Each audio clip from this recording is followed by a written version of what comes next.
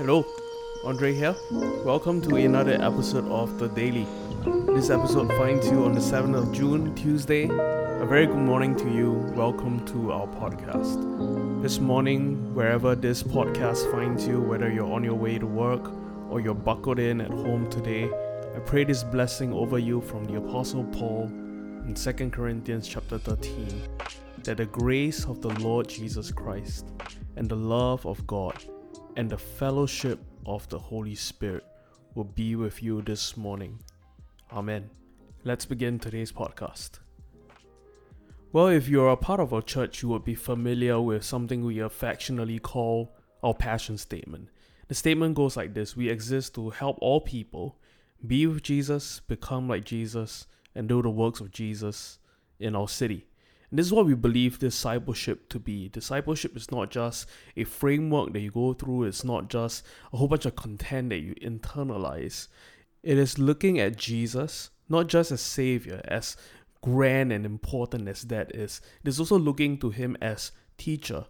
My belief is Jesus came to earth as a man, fully God yet fully man, to show us what was possible, what kind of life was possible through yielding and walking with the Spirit. And He shows us how life ought to be lived. And we ought to look at Jesus as rabbi, as teacher, much like the early disciples did. They looked at Him and they longed to be with Him, but also to become like Him and to do what He did. And it's until that end that we talk a whole lot about spiritual practices and disciplines as a church. We did a lengthy series on that sometime last year, where we talked about 10 spiritual disciplines and practices that would help us be with Jesus, become like Jesus, and do what He did. Now, the word discipline is a word that brings up different kind of feelings for different people. Some of you love discipline. Perhaps you're an athlete, or you go to the gym, or in the military, you love the word discipline. And for some of you, the word discipline brings about really kind of negative feelings. You think oppression, you think limits, you think your own freedom is curtailed. And both are true to some degree. Now, when I think about discipline, I think about discipline mainly in the things that I commit to do, right? And so I'm trying to get fit and trying to get healthy. So I discipline myself to eat a certain way, to make sure I go to the gym X amount of times a week, drink water, get enough sleep, etc. But we all know that discipline is not just the things that you do, but it's also the things that you don't do, right?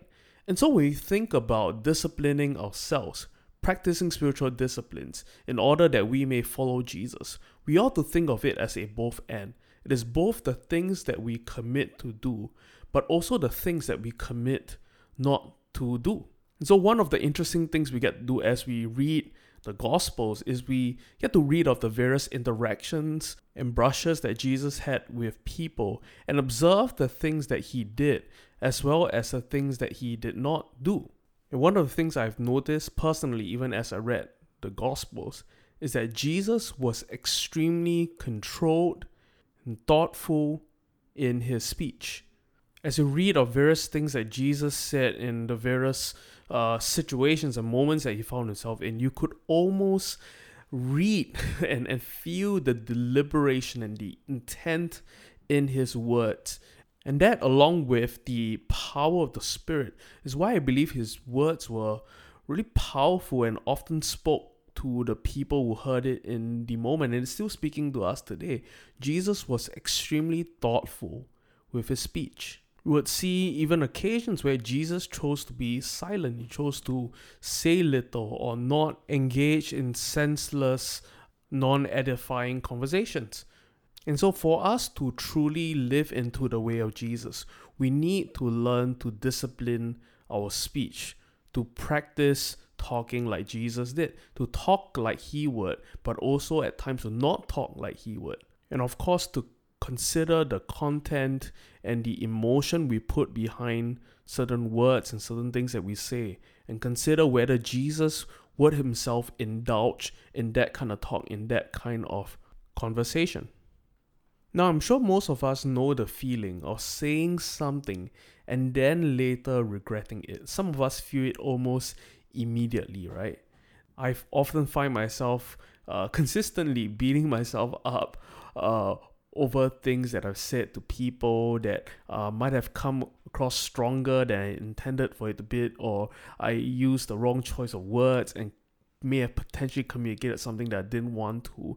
I think many of us can relate with that kind of feeling of regretting saying something, and oftentimes we regret saying that particular word or thing towards a person because we often don't think about what we say before we say it. And this also leads us to think about Jesus' haunting teaching that it is out of the abundance of the heart that the mouth speaks, meaning that what we say, the words that come out of our mouth, especially in situations and moments which are tense, which are trying, is an accurate reflection of our inner world, for better or for worse. Out of the abundance of the heart, the mouth speaks. And so in our apprenticeship to Jesus, one of the central goals, I believe the New Testament writers have a lot to say about this, is that we ought to curate our words, our conversations in such a way that it manifests the heart of Jesus in our speech. The foundational truth of godly speech is that it can only come from a godly heart. In Matthew chapter 12, Jesus admonishes the Pharisees that a tree is known by its fruit. This is metaphorical speech. Jesus is comparing us to trees, saying that what we do and say is what defines us. Now, this is especially true in a digital age like our own. Once our words are in the world or in the social media space, there is little hope that we can take them back. And we're seeing this happen to various political candidates in this time, because we are increasingly becoming known for our words. It's not uncommon in our media-driven culture to see videos of celebrities or politicians caught on a hot mic saying something that wasn't meant for the public. Theologian Francis Schaeffer used to say that we should all imagine wearing a microphone around our neck that records our every word and encounter. Now, can you imagine living in the world that way, right? As though there is a microphone around your neck 24/7 that is blasting and projecting all of your words to every ear in the known world. Would it change the kind of conversations that you are having? Because here's the truth. Someone is always listening. Now, I'm not talking about your phones being bugged or the government is spying on you. I'm not talking about that someone. What I'm saying today is God listens. The Spirit who is in you and around you is listening on your every conversation. Be it a conversation with a close group of friends, be it vain, idle chatter with your spouse, or be it even secret conversations that you keep in your heart. The Spirit is listening. And we should all live with the kind of care and consideration of our words as though we have a hot mic around our necks, because in some ways we do. The Spirit listens to every word we utter. And the Bible tells us this, that we will be judged. We will be evaluated by every word that comes out from our mouth. In Ephesians chapter 4, Paul says this, do not let any unwholesome talk, and this means non-edifying, non-godly talk, come out of your mouths, but only what is helpful for building up others according to their needs, that it may benefit those who listen. Now, I'm so convicted by that, because I tend to shoot my mouth off. I tend to not think before I talk. And I certainly do not consider whether my speech, in the words of Paul, builds up others according to their needs and benefit all who listen. That isn't even part of my frame of thinking, my frame of mind, even as I speak. Paul in that text is inviting the church in Ephesus and all of us living in our modern digital age today to consider the impact of our words on others over and against our desire to say them. I'll say that again. He is calling for us to consider the impact of our words on others over and against our desire to say them. Right, we're all familiar with this statement, right? I want to get something off my chest, and we often say that to kind of caveat or preempt people to our insensitivity, to maybe blind rage and strong emotion. But Paul seems to suggest that we shouldn't speak in order to just feel better for doing it, but we should do so because it is better, it is beneficial for others. If we are to accept Paul's invitation here, we must focus on other people, on he who is listening before even opening our mouths. Because words really matter, right? The Bible has loads to say about the tongue, about words. In it is life and death. And intentional words matter all the more, just as Jesus was intentional and careful and deliberate with his words. We as believers are called to that same kind of intentionality. We cannot be careless. We need to speak and be defined and distinguished as the people of God by careful words. Literally words that are full of care. And this is what I believe the Apostle Paul, through writing to the Church of Ephesus, is admonishing for us, believers of Christ, to endeavor towards. And so we need this kind of careful consideration, thought, and honestly spirit-led, spirit-directed speech towards others. And we see that in the life of Jesus, don't we? Jesus always seemed to have just the right word for just the right time.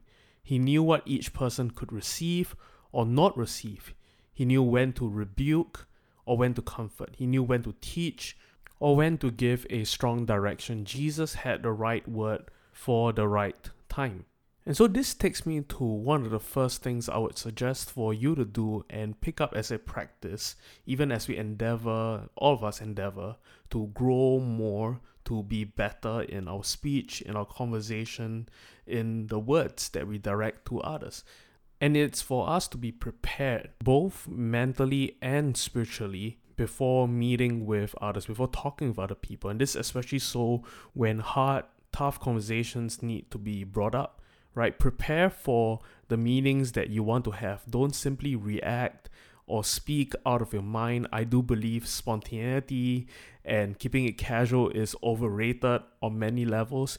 Be prepared. Ask for the Spirit to lead and direct you, even in your words, to help you bridle your tongue from saying that which is unedifying, does not build out, does not benefit the other. Ask for the Spirit to give you the right words for the right time, that you wouldn't speak out of a place of just getting it off your chest, but you would speak with love, with care, with a heart of consideration for the other. And the next thing we should learn to do better is to speak, to carry others' loads and not to add to them. In the gospel accounts, we read of how the Pharisees would speak to people. They spoke to them as though they were camels, right? Putting on them heavy, cumbersome loads. And this is what Jesus says of them. Jesus said that the Pharisees tie up heavy, cumbersome loads and put them on other people's shoulder, but they themselves are not willing to lift a finger to move them. And in contrast, we, as the people of God, can speak to help liberate and free each other and not further weigh one another down. This doesn't mean that we should not speak hard things or even process the challenges we are going through with people with trust. We should definitely continue to do so, but we must use discernment. We need that spirit-led, spirit-filled, spirit-directed way of talking. We need discernment in knowing when to speak heavy things to people and when to exercise restraint. Our goal in speech should be to build one another up, to carry each other's burdens and not to add to them.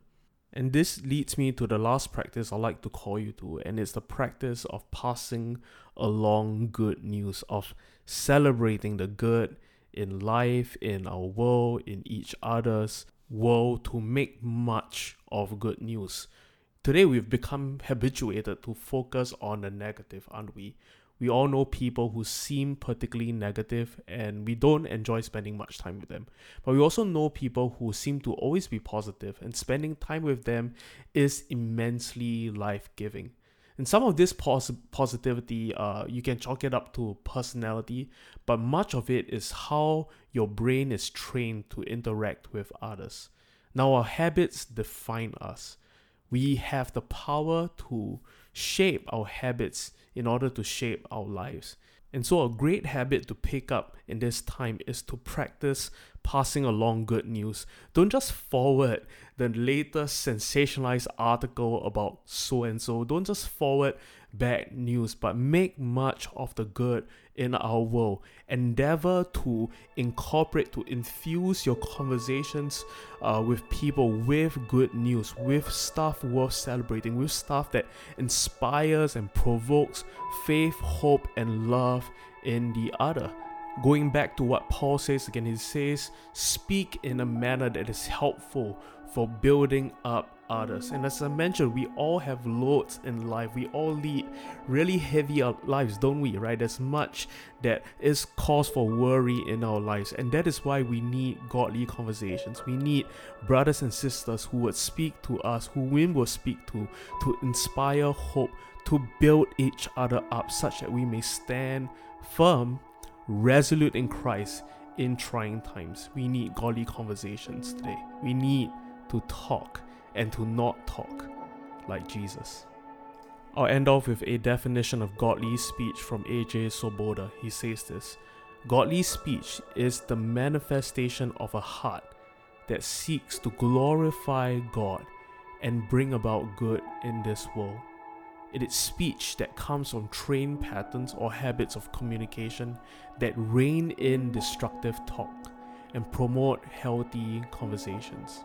Godly speech occurs when we act like sprinklers, taking the grace of God in our hearts, distributing it widely into the world around us, making it green.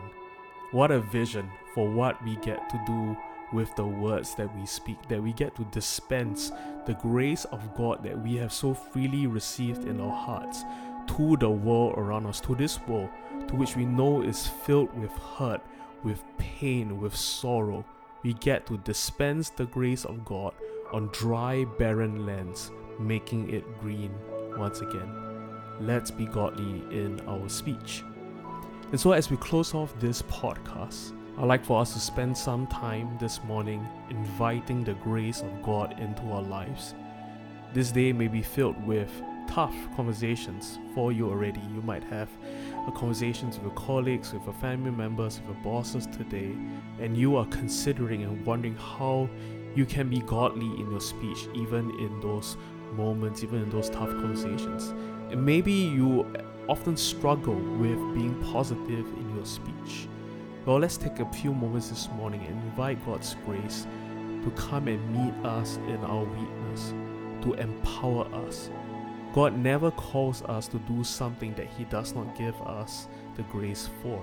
He empowers us by His Spirit so that we may live in accordance with His will. One of the central realizations, key realizations that we have to come to as Christians is that we cannot do it on our own. We need God, His Spirit, His grace to help us. So this morning, in light of all that we have heard, and in light of all that we are trying to work towards to, let's ask for God's grace this morning. I invite you to get into a position that is comfortable for you, whether it be standing, sitting down, or lying down, and in your own way, ask of God's grace this morning. Ask of His grace. It can be a simple sentence that you utter from your lips asking for His grace, or a silent prayer in your heart. And as you do so, I invite you today to open up the palms of your hands as though you're receiving a gift from God. Put it out in front of you. Put your hands out in front of you. And as you do so, picture God giving His grace to you as though it is a present. Picture receiving His grace and feel almost a kind of weight on your hands this morning. And after you have done so, I invite you to take the palms of your hands and put it onto your heart and say, I receive your grace, O God. I receive your grace, O God. Let's spend a few moments this morning doing so.